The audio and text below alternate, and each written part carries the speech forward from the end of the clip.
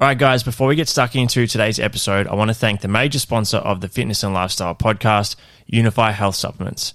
Unify have the highest quality ingredients on the market along with the best tasting products. You guys can head to unifyactive.com and use the code DJK10 to get 10% off all products on the website. So that's DJK10 at unifyactive.com to save 10% on all products with Unify Health Supplements. Let's get stuck into the show.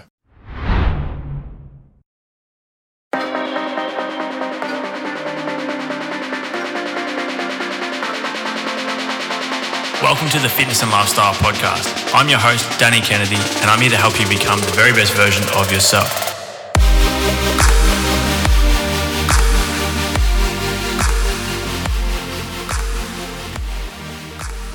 Dan, welcome back to the Fitness and Lifestyle Podcast, brother. It's an absolute pleasure to have you on. I mentioned before I hit record that our previous episode has been one of our most downloaded episodes on the show, and the feedback was incredible. And I always just really appreciate and feel a lot of gratitude to be able to sit down and chat with someone with knowledge like yourself and experience in the industry. And I just wanted to express my gratitude for your time because I know you are a busy man with a lot on your plate. So the fact that you're sitting here with us today, I'm really appreciative of it. That's awesome, man. I'm glad to hear that your audience is as insane as me, because if my episode's the one getting downloaded the most, then I know a lot of people out there must be as weird as me, and we are good to go. So thanks for having me back, dude. The first one was a blast, and I'm excited to dig into some more stuff this time. Brilliant, man. Our audience on the Fitness and Lifestyle Podcast is a good mix. It's a lot of people who are really heavily invested into becoming the best version of themselves, both physically, mentally, professionally, the whole rounds. But the question I asked you before I hit record I absolutely loved your answer, because for those that aren't aware, you've recently just done a pretty in-depth physique transformation, which was incredible, and we'll dive into that in the episode today. But you're also someone who has a lot on your plate in terms of just life in general, but also career. And you raised a really good point when I asked you before as to how you found the difficulty of maintaining, all your professional tasks while you were getting deep into that deficit. Because I know for a lot of people, particularly as that fat loss phase goes on and we do get leaner, and all of a sudden you're not eating as much food and you're a little sorer than usual, and things start to get a little tough. That's when, what do they say? Separate the men from the boys, right? So that's right. So I'd love for you to dive into your mentality that you came into this physique transformation phase with, particularly when it got to the pointy end. Sure. So first of all, I've got a lot to say on this. Like, this is a topic where I think that in some cases there is a major emphasis on, say, recovery and balance in the industry at times. And I'm a guy who just thinks that balance is what you make of it. Our definition of balance is different from one another, and how we want to balance our efforts is dependent upon what we currently want to prioritize. So like, if I'm balancing work and life, or if I'm balancing training and life, or if I'm balancing whatever it is, how I allocate that balance is up to me and not you. So when someone says something like, hey, man, you need some balance, maybe you should play some video games. Hey, man, you need some balance, maybe you should have some fast food. It's like, that's your version of balance. Why are you afflicting your version of balance upon me? I've never understood that at all. Balance is what you make of it. And we're going to have different versions of balance as we go through life. You're going to have a balance in college. You're going to have a balance in high school. You're going to have a different balance when you're a dad. You're going to have a different balance when you're a businessman. And then at sometimes that balance, if it's a pie chart, it is just going to naturally grow and sink in different other areas of your life, but still equal 100% each and every single time. But then that pie chart of the allocation of effort will still only zap your energy reserves and fatigue to the degree that you allow it to. So if I enjoy the hell out of my job, is 12 hours of work really that fatiguing to me? To compare it to somebody who hates their job and works for 12 hours? It's not. It's completely different. And you can even look into the research on this. Almost all of the fatigue that we receive from events is mental. It is. It's like when you talk to your grandpa for 15 minutes and it feels like it was 15 hours. Sometimes you have those situations where mentally you're like, you're gone. It's like, oh my God. But then you can talk to someone else for 15 minutes and it actually energizes you. It Yeah. doesn't take anything away from you. It's 100% mental. The same thing happened for 15 minutes, but it's both 100% mental. So there is a point of A, balance is what you make of it. And then B, I think that it is a major thing to be grateful for, that we have the opportunity to set goals. So when somebody says like, hey man, how do you keep up with this? How do you even do this? Like, man, you don't realize how lucky it is that I get to set a fat loss goal, that I Mm, get to set a business goal, that I get to, like, this is something I get to do. I don't have to do any of this shit. So if you decide to wear the hat to do the shit that you're talking about, then you need to wear the hat to do the shit that you're talking about. And what I mean by that is, if I want to wear the hat of somebody who is going to get maximally lean, then I better do the things of somebody who does things to become maximally lean. If I want to mm, wear the hat of being an entrepreneur, then I better exude the routines and habits and rituals of that of an entrepreneur and the work ethic of that. If I want to wear the hat of being a great dad, well, then I still better be a great dad on top of doing the other things. If you want to wear the hat in these different categories of life, then you simply have to execute those things, or else you're somebody who kind of just talks shit and doesn't execute what you say you're going to do. And that's the fastest way to lose integrity on your brand. Somebody who says things that they don't do is like one of the most unattractive, hypocritical things that you'll ever come across. And I just never want to be that guy.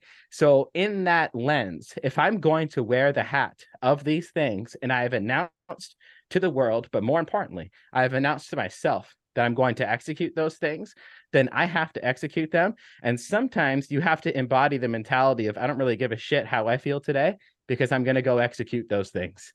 That's just yeah. something that I have really encompassed, is that I'm not even after, and this is going to sound, hopefully your weird audience will empathize with my weirdness on this one, but I'm not even after happiness a lot of the time. Mhm. I'm really not. I don't wake up and I'm like, what can I do to be happy today? I don't ever think about that.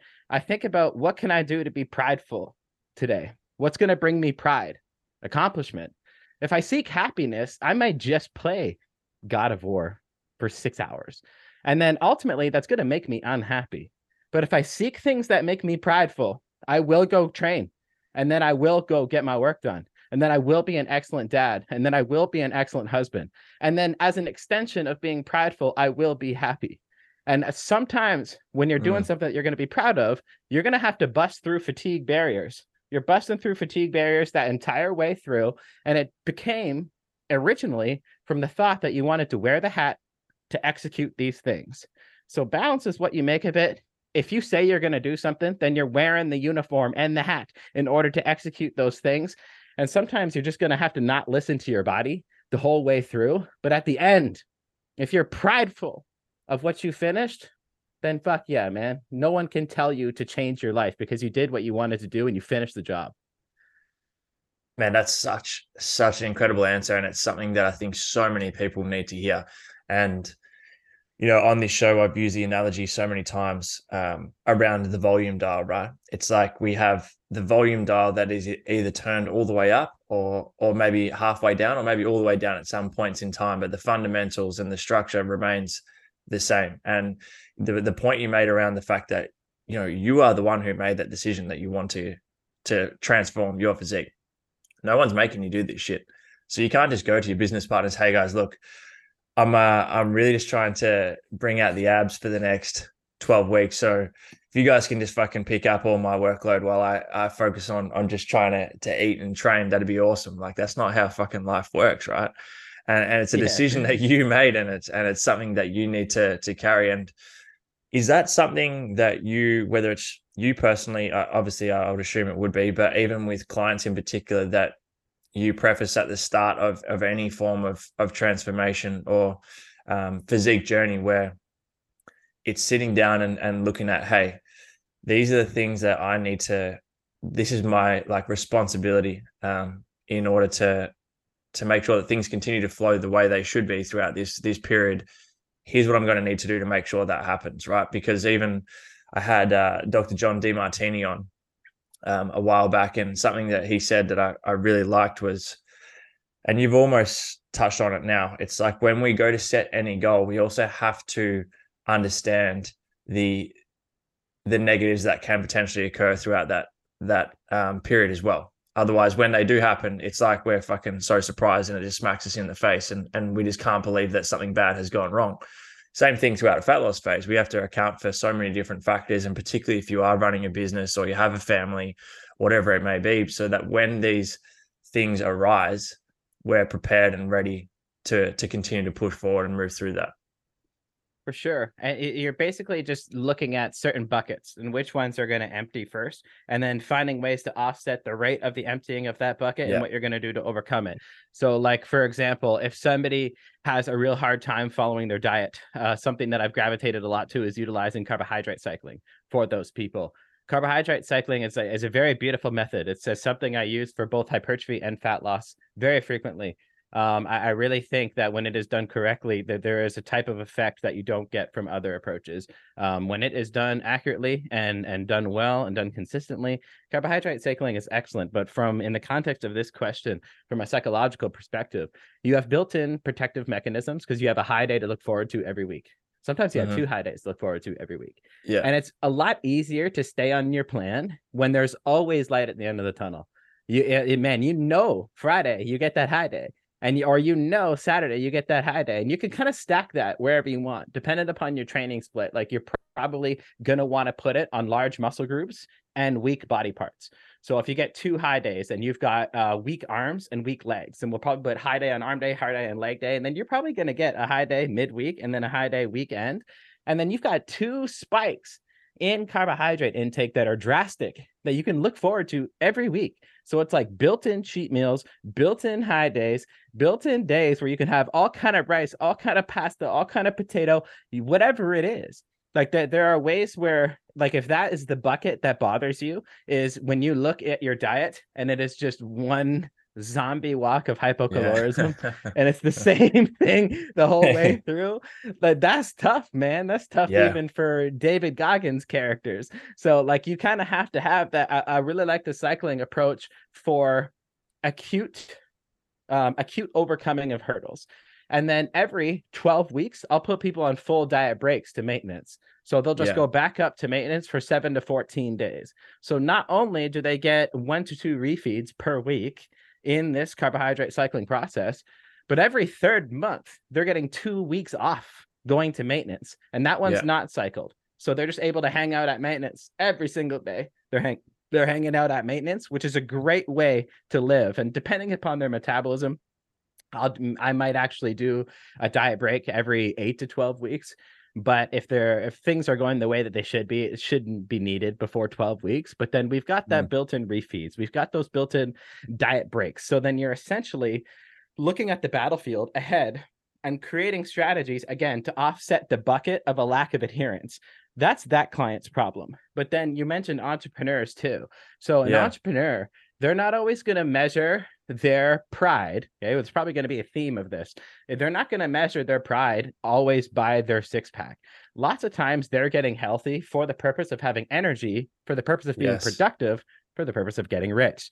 Like those people are after that. They want money, they want impact, they want status. They're after these things. So, and there's nothing wrong with that. Other people's goals are their goals and my goals are mine. When someone comes to me, I just want to accelerate the gas pedal on whatever the hell they came to me for.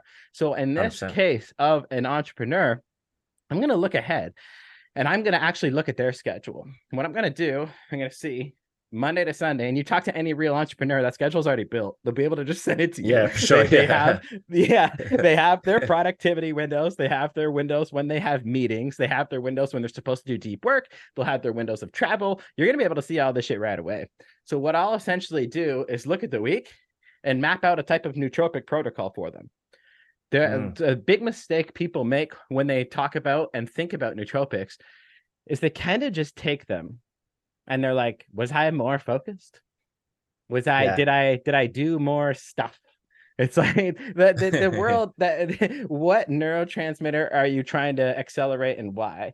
What effect are you trying to achieve and why? Is it memory retention? Is it skill acquisition? Is it just focus? Is it appetite suppression? Like, these are all things that actually help an entrepreneur.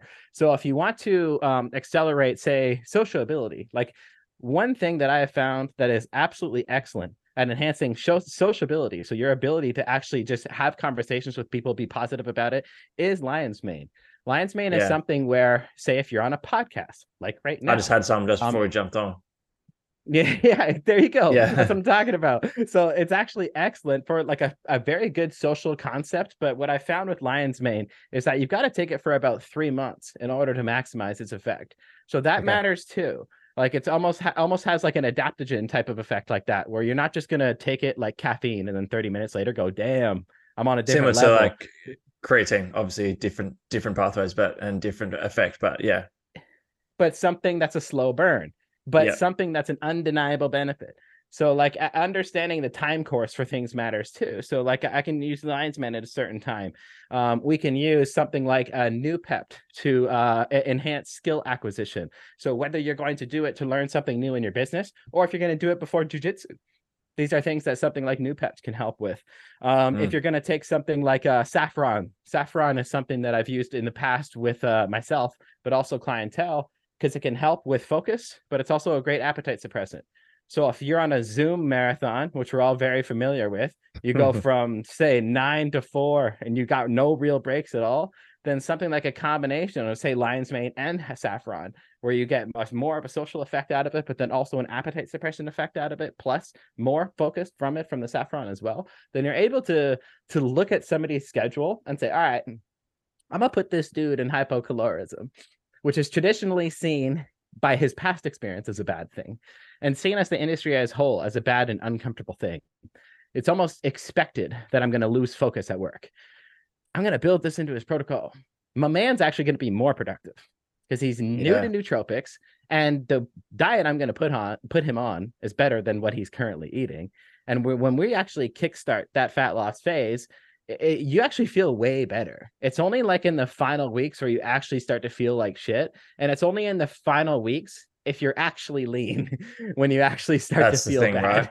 bad. Yeah, That's the thing. but I think before that's that, yeah, go just ahead. that quickly, like even that's worth mentioning. Like, and obviously we'll have links to your socials and the website and everything in the show notes. But for anyone that was following along with Dan's physique transformation, it wasn't your typical, I'm just going to drop a few kgs while the weather's a bit warmer so I can get my rig out down at the beach. It was like elite levels of low body fat percentage with muscle retention and conditioning, which is a big fucking difference in terms of how you feel physically in comparison to, let's say, where your physique was at maybe 8 weeks prior, which is, for some people where they're going to be aiming to reach as an endpoint as well.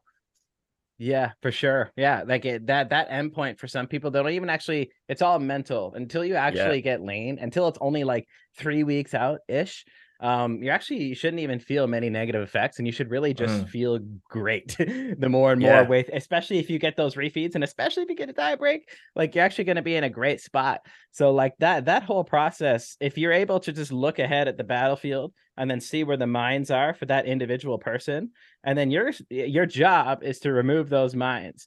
Like my tools of choice, like nootropics help the business guys, refeeds help people who struggle with acute adherence, and acute adherence matters because the number one motivator is results.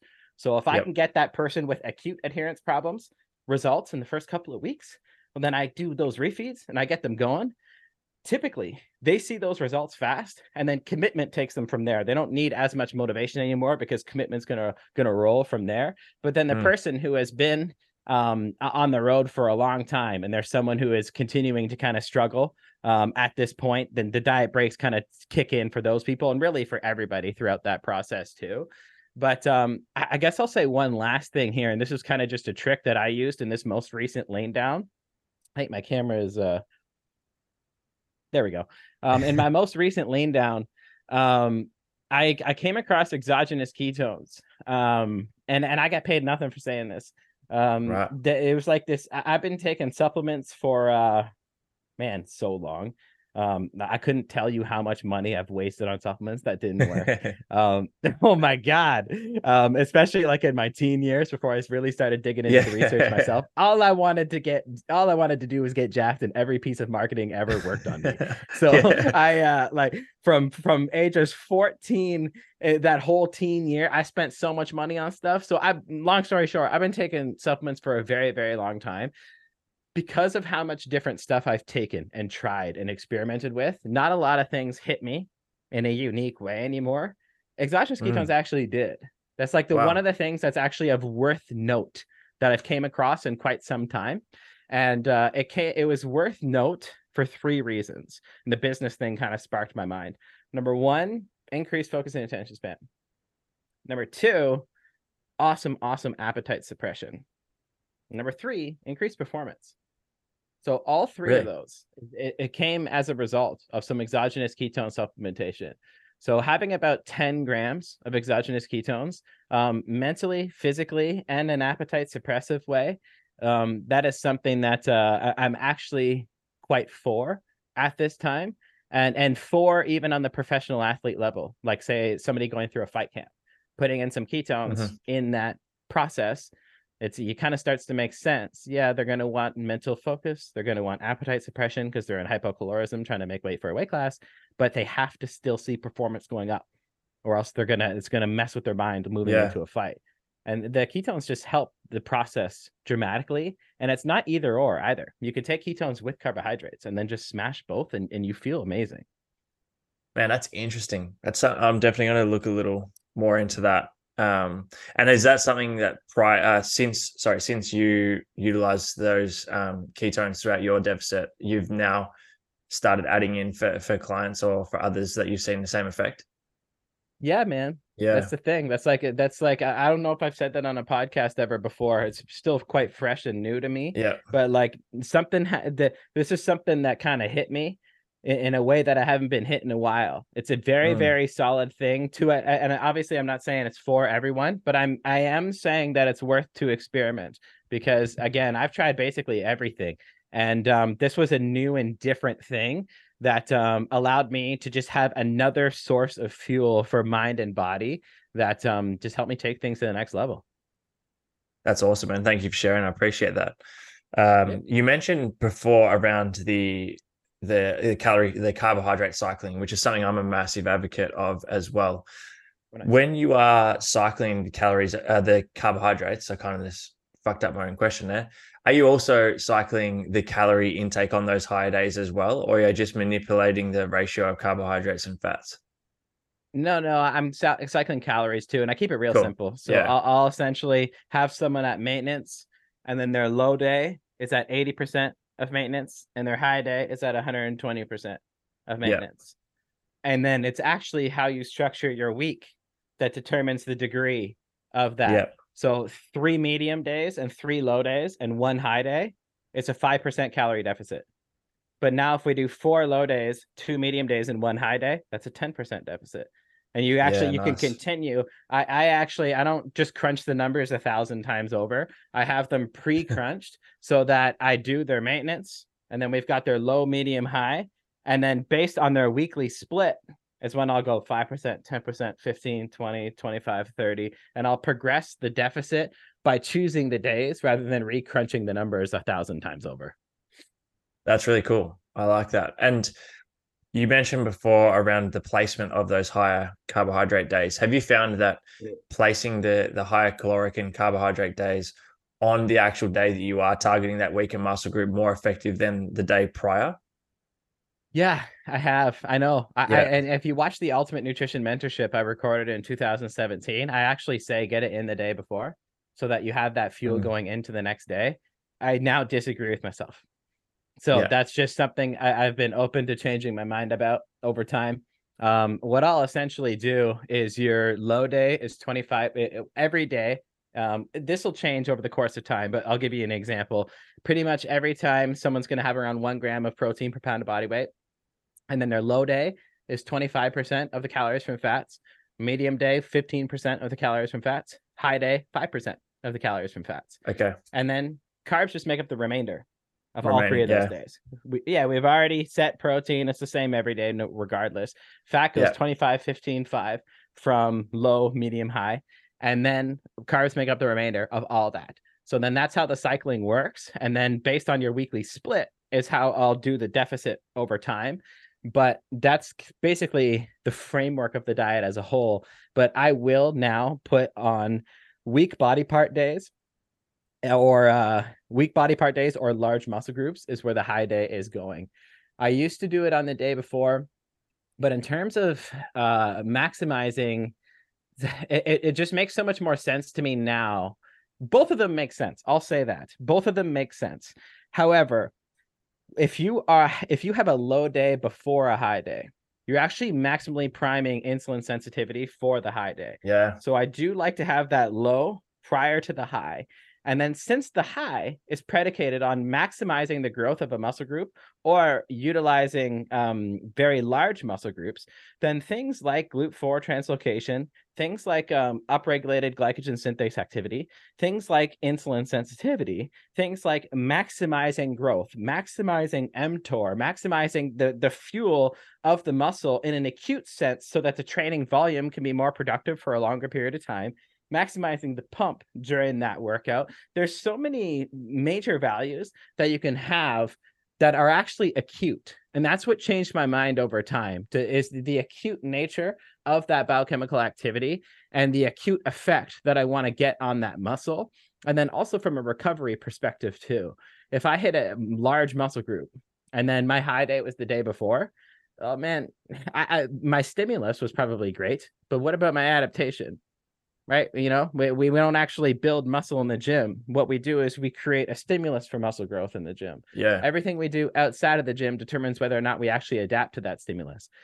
If it's a high day, I can actually maximize stimulation and maximize adaptation. We get as many calories as possible, as many carbs as possible, as many upregulation of the biochemical systems as possible. And then it's also actually set up better by having better insulin sensitivity by the day before. So I do like to set it up that way now, and I've just simply seen better results that way. And I would assume for those listening as well, there's a high importance placed on that high day around pre, peri, and post nutrition, because I would assume it's not going to be anywhere near as effective if you're backloading all of your calories towards the end of the day, but then your training session is first thing in the morning and you're still training in the same state you were in the day prior. Yeah, 100%. So something I like to say to my athletes so that they get it is no matter what, even if we're in a diet, I want you to train hypercaloric, but live hypocaloric. Yep. That's the mindset I always want them to have. You're going to train hypercaloric. So no matter what, you're going to have tons of nutrients around the workout window. And then you can live hypocaloric. Because living hypocaloric is actually more comfortable than people give off until, of course, you get to the end stage of a diet. But that's why so many people like fasting. They just have more mental clarity. They feel lighter. They feel like their digestion's improved. Yeah, less decisions to make. They're just more fluid throughout the day. There's a lot of pros that comes with just feeling light and not farting all the time. That's a pretty nice life to live.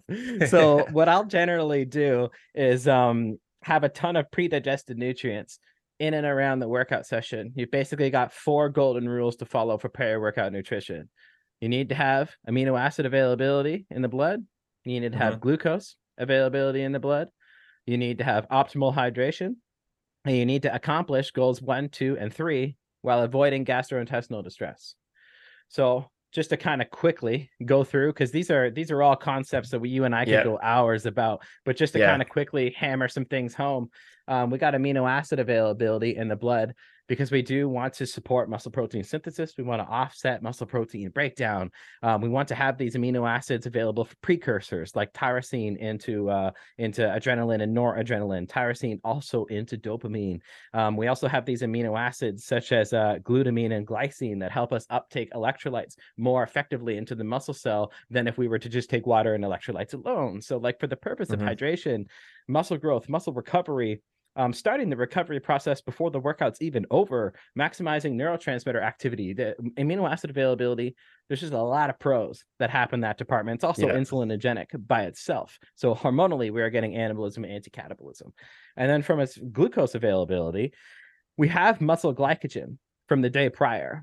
And then in the workout time, we want to have blood glucose because muscle glycogen drives muscular performance, but blood glucose drives nervous system performance. So the analogy I like to utilize with people is that it doesn't matter how big your engine is, which is your muscle, if no one's behind the wheel driving the car, which is the nervous system. Your nervous system is what actually recruits your muscle fibers and allows them to contract at maximal force and maximal velocity. But that is fueled by blood glucose. So if we've got our muscle glycogen already from the day before and probably topped off from our pre-workout meal anyways, during the session, I'm going to want glucose availability to maximize my driver's performance because my engine's ready to go. So our glucose is performing nervous system and muscular performance during that time, on top of doing all of the other things. It is insulinogenic. It is fueling both of those. It is a component of hydration. It's in the name, carbohydrate. It allows us to uptake electrolytes more effectively than if we were to take water and electrolytes alone. There's a reason why in things like Pedialyte, which helps people to not diarrhea to death in hospitals, you give that to someone to force hydration if they've got a terrible infection. There's carbs in that. And that's not to make it taste awesome. They're trying to save people's lives. There's carbs in that to maximize hydration, maximize osmolarity, do all those great things, right?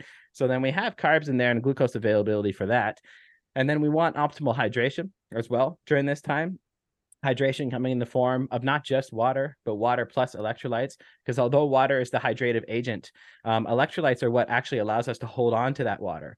So getting things like sodium, potassium, magnesium, these are all in here to help us maximize electrolyte status as well, because sodium is driving muscular contractions, but potassium is driving muscular relaxation. So sodium driving velocity of contractions, but then potassium making sure you don't get cramps while you train. And then magnesium is actually regulating intra and extracellular concentrations of both of them. So magnesium, it doesn't even matter if you have optimal sodium and optimal potassium, because if we have suboptimal magnesium, then we're not getting the regulation of either. So getting in all three to keep things simple. You can just do a 1-to-1-to-1 ratio of all three. If you're a salty sweater, that's when we would increase your salt. Or if you want a big ass pump, you would increase your salt because that really helps with cell swelling as well.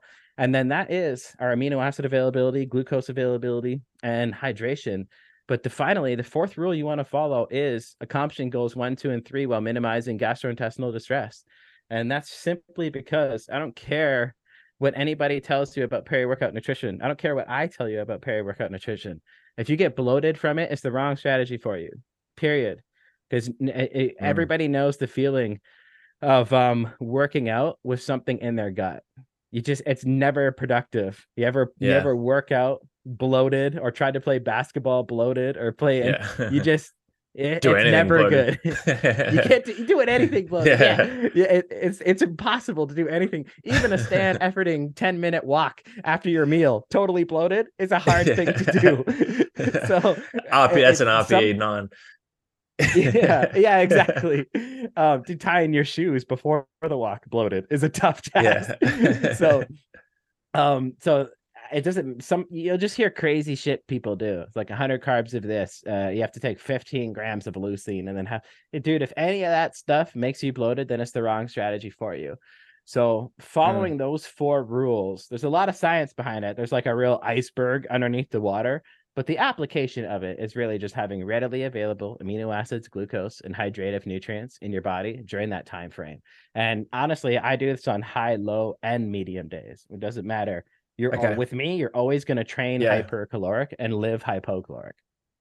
Yeah, that was a big focus point. I mean, it's some time ago now, but for the last prep I did for a physique show, was very different in terms of the structure of the actual when I was getting the nutrients throughout the day. The approach was quite similar, but the structure was very different. And that was one of the biggest differences I noticed, not only in obviously training performance and how I felt, but particularly around muscle mass retention throughout the whole fat loss phase, when I was really emphasizing that period of making sure I was getting really good nutrients and enough calories and carbohydrates around workout time was made such a big difference.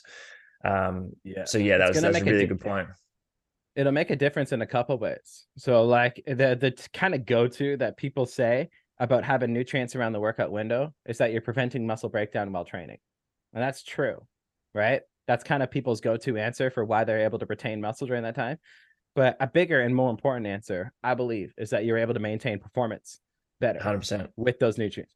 That continued high performance stimulus tells your muscle from an evolutionary biology perspective, hey, we are still under stressors that include lots of load. So if we are in a hypocaloric state, due to the current stress capacity, we need to maintain this muscle tissue in case we are exposed to this stress again. So that stimulus is actually an extreme driver of muscle retention as you lean down. So not only do you prevent breakdown to the same degree as if you did not have peri-workout nutrition, but you get a higher degree of stimulus, which actually changes your biology during that hypocaloric state. Yeah, 100%. On the topic of training, how did your, I guess, did your training split change too much, or was there focus points for you throughout that calorie deficit period on your training to make sure that you were retaining mass and maintaining training performance as best that you possibly could? And do you have any advice or pointers around how to, I guess, prioritize certain aspects of training in that fat loss phase? Sure. Yeah, I've got a lot of pointers. So basically, your training's actually not going to look that different until the end. It's really not. You're going to have increased step count and you're going to have cardio. Okay, so I'll rephrase it. Your training is not going to look that different. Your weight training is not going to look that different. All right. So your weight training is not going to look that different. And kind of all you're going to do is introduce hypocalorism, introduce a step count, and introduce some cardio. Okay, so your step count is basically in place to offset non-exercise activity thermogenesis. So for anybody unfamiliar, that sounds really fancy. It's Yeah. kind of not. It's it's a part. It's how we burn a lot of calories per day, and I'm saying it because it's really relevant. Your non-exercise activity thermogenesis accounts for anywhere from 300 up to 900 calories per day every day. So 900 Yeah. calories in the form of crossing your legs, fidgeting, bouncing your leg up and down, that annoying kid in class who's tapping his pen against his desk and in a repeated passion and you want to punch him in the face. These things that we do that are fidgets, that is non-exercise activity thermogenesis. The exercise that is not programmed exercise, but things that we do at a very, very low degree, that accounts for up to 900 calories per day, which is a staggering amount of calories when you consider it's just slow or not slow, but like autonomic patterns and things that we do when we're just sitting at the computer. That's a lot. That your body has a protective mechanism because when it sees you're entering a hypocaloric state, it begins to reduce these automatic movement patterns in order to preserve calories to keep body fat on you because it sees that you're under eating. So it reduces your calories out every day, your physical energy expenditure each day. So what we're basically trying to do with the step count is overcome that. So you're going to begin your lean down phase, let's say at 7,000 steps, and then 2 weeks in, 8,000, 2 weeks, 9,000, 2 weeks, 10,000. Right. And you're going to step that up. You're going to step that up based on individual preference, plateaus, how long you're leaning down, this type of thing. One thing I can tell you, though, is I do see benefits begin to stop around 10 to 12,000 for a lot of people. Okay. And more muscle loss begins to take place. So when you see some people out there at 18, 19, 20,000, I honestly just think that's poor dieting and poor training design. Yeah. You don't need to step that much. It's insane. So, but you're essentially utilizing steps to offset non-exercise activity thermogenesis, and that'll step up throughout your process. Now with cardio, one thing that I learned in the world of cardio, and I'll just tell a quick story. I was getting a figure girl ready for a competition, and what she was doing plenty of cardio and not losing weight. And then I could even increase certain components of her cardio and her diet. This girl's hypocaloric and doing plenty of cardio and just kind of stuck. And I'm like, Jesus, I'm looking like a bad coach right now. What the hell's going on? And just kind of just stuck. I'm like, okay, I got to figure something out. There's a lesson to be learned here. And what I found out is a lesson that should be obvious, but it wasn't to me at the time, is that when you are programming someone for cardio for fat loss, one of the most advantageous things you could ever do is to ensure they stay in a certain heart rate. Okay. So if you do 20 Uh-huh. minutes of post-workout cardio at the beginning of your lean down, when you're still a bit overweight and you haven't done cardio all off season long, and you've gone from hypercaloric, you're many kilos heavier than you are, say, 10 weeks into your lean down phase, that 20 minutes of cardio means something. You actually do break a sweat, your heart rate does go up, and you will drop some body fat from it. But Yep. 10 weeks into your lean down, it's nothing. You get in such good shape to where you can't go by time anymore. You can't really just do 20 minutes, 30 minutes, 40 minutes, 50. You can't really do that, because Mm-hmm. what matters now is maintaining a heart rate between 110 and 130 BPM. Okay. You can Yep. maintain that 110 to 130 beats per minute. You're ensuring that what you're essentially doing with heart rate is offsetting the improvements in their fitness, because you're forcing them to stay in a heart rate. And you'll be amazed at how hard people have to work to maintain that heart rate when they're in such amazing shape. You can't Yep. just walk on the treadmill anymore for your post-workout cardio, or just kind of go cruise on the step mill. The step mill at the beginning of your lean down is a nightmare. It's the worst thing in the entire world. But then if you don't account for heart rate, 10 weeks into your lean down, you can really rock that step mill out.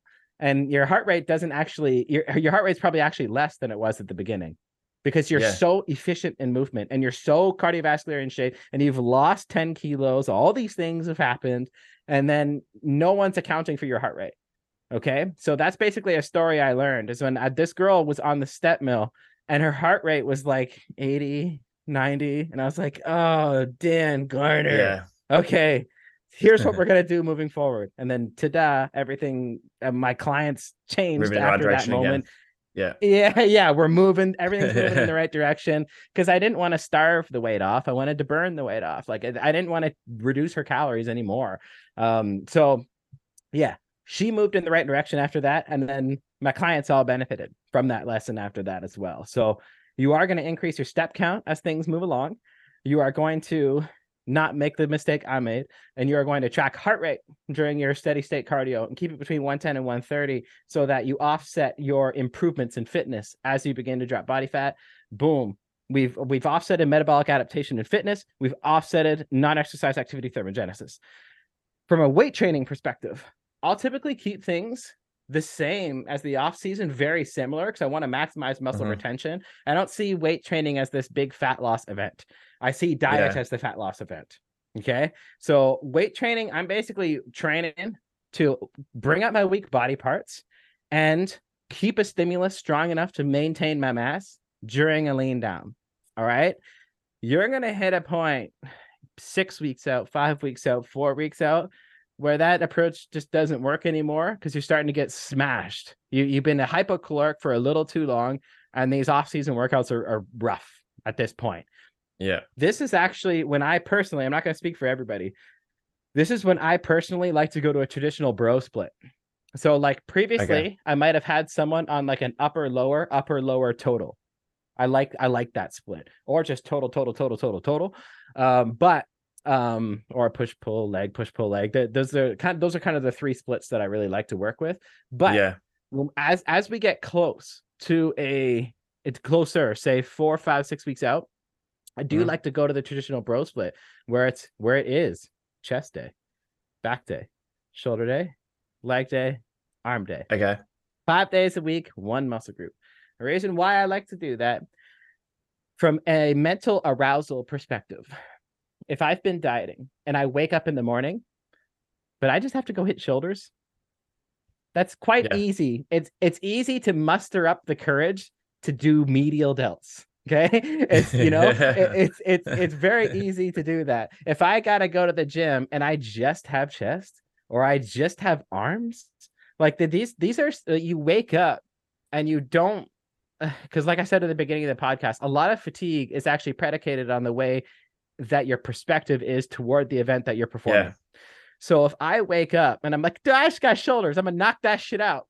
But if I wake up and I've got, pull day, which is my upper back, my lower back, my biceps, my erectors. I'm going to be doing hinge movements. Like, I'm like, shit, man. I've got multiple muscle groups all in one, or like chest and back. However, people want to separate things, like, or add things, depending on how you look at it. If I only do one muscle group, it's very easy to be aroused for that. And then because of that, I am able to maximally perform in it. And if I'm able to maximally perform in it, then I'm able to maximize my stimulus in that workout. And if I'm maximizing my stimulus in that workout, then I'm maintaining that muscle tissue as I get leaner. And by the time I'm doing the bro split, say 4 or 5 weeks out, you're not building muscle anyways. You're not building muscle at that point. Yeah. The whole, you're not on enough calories. I'm sorry to break it to you. You're not going to grow into the show. That's not a thing. Yeah. So, and if you're getting respectably lean anyways, but if you are 5 weeks out, the point at that point is the growth is over. Now's the time to maintain. So what's a beautiful way that I can maximize maintenance while minimizing perceived fatigue? Oh, I'm going to knock out that bro split. It's also really fun, and it's a nice switch, and I can get a freaking massive pump. That's like another kind of under the radar thing is if I'm only training one muscle group, but I'm on a little amount of calories, well, even that little amount of calories can pump up one muscle group. That's a very small amount, but I can still pump up just my chest. I can still pump up just my delts. And you can get a sick pump, and your whole day is better. Like when you're in hypocalorism, much better person to be around. Then you are. Then if you're only training legs once a week, then you're only fucking shit person to be around once a week instead of 2 or 3 times a week. Yeah, exactly, man. And you're able to kind of work your way into it, rehearse your way into it, build your way into it. You know it's coming. It's not twice a week. It's at a nice frequency. It's not sore by the time you hit it again. It's those are all things that work in your favor and kind of just mentally, emotionally, and physically allow you to get through the whole thing and survive the whole thing. So yeah, it's kind of off the top of my head. Those are kind of some of the key takeaways I had from the training perspective.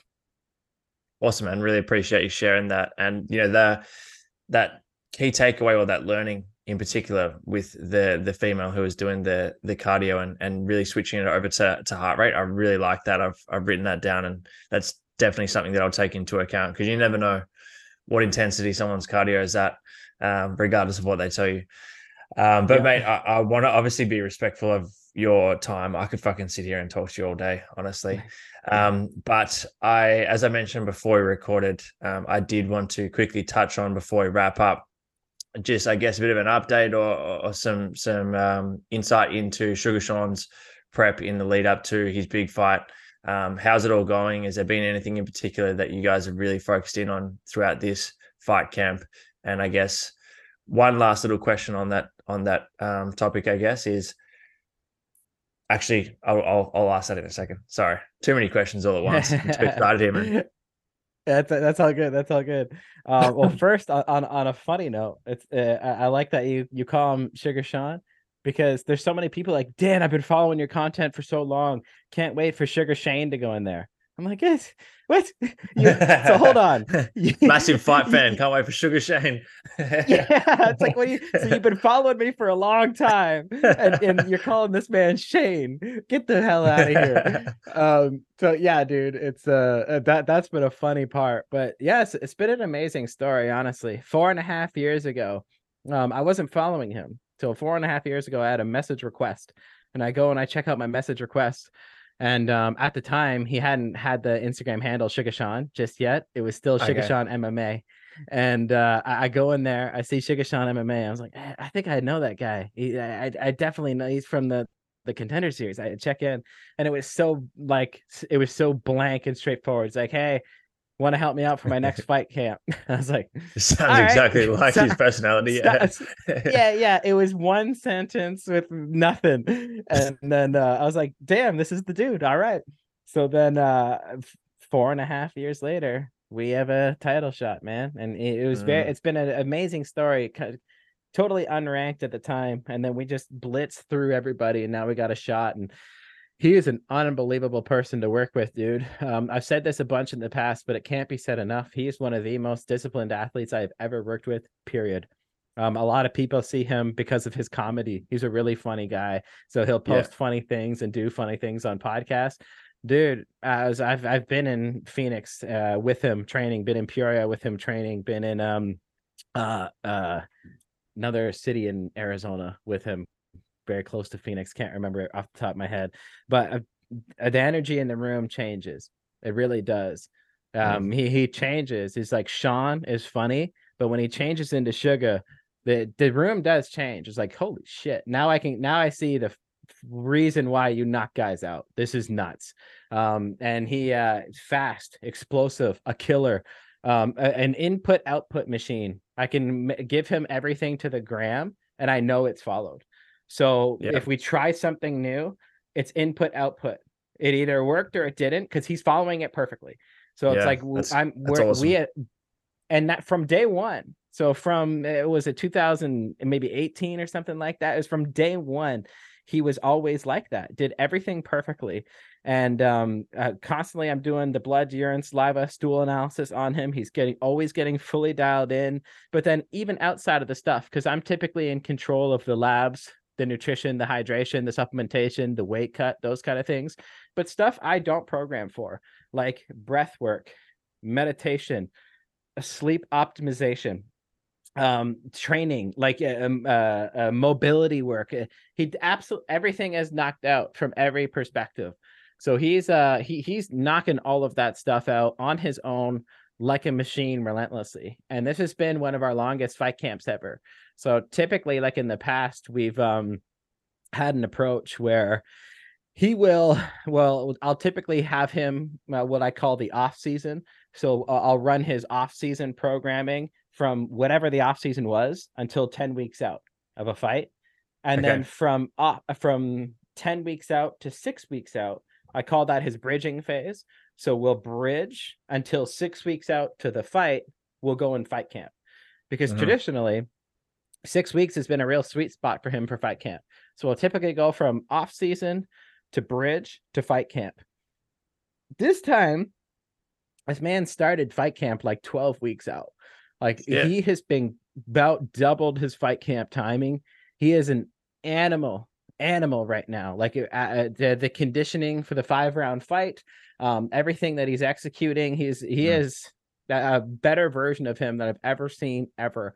And I treated this like a world title fight because every single time he's looking at the next big challenge, like, okay, Leveling I've up. got to rise to this occasion, right?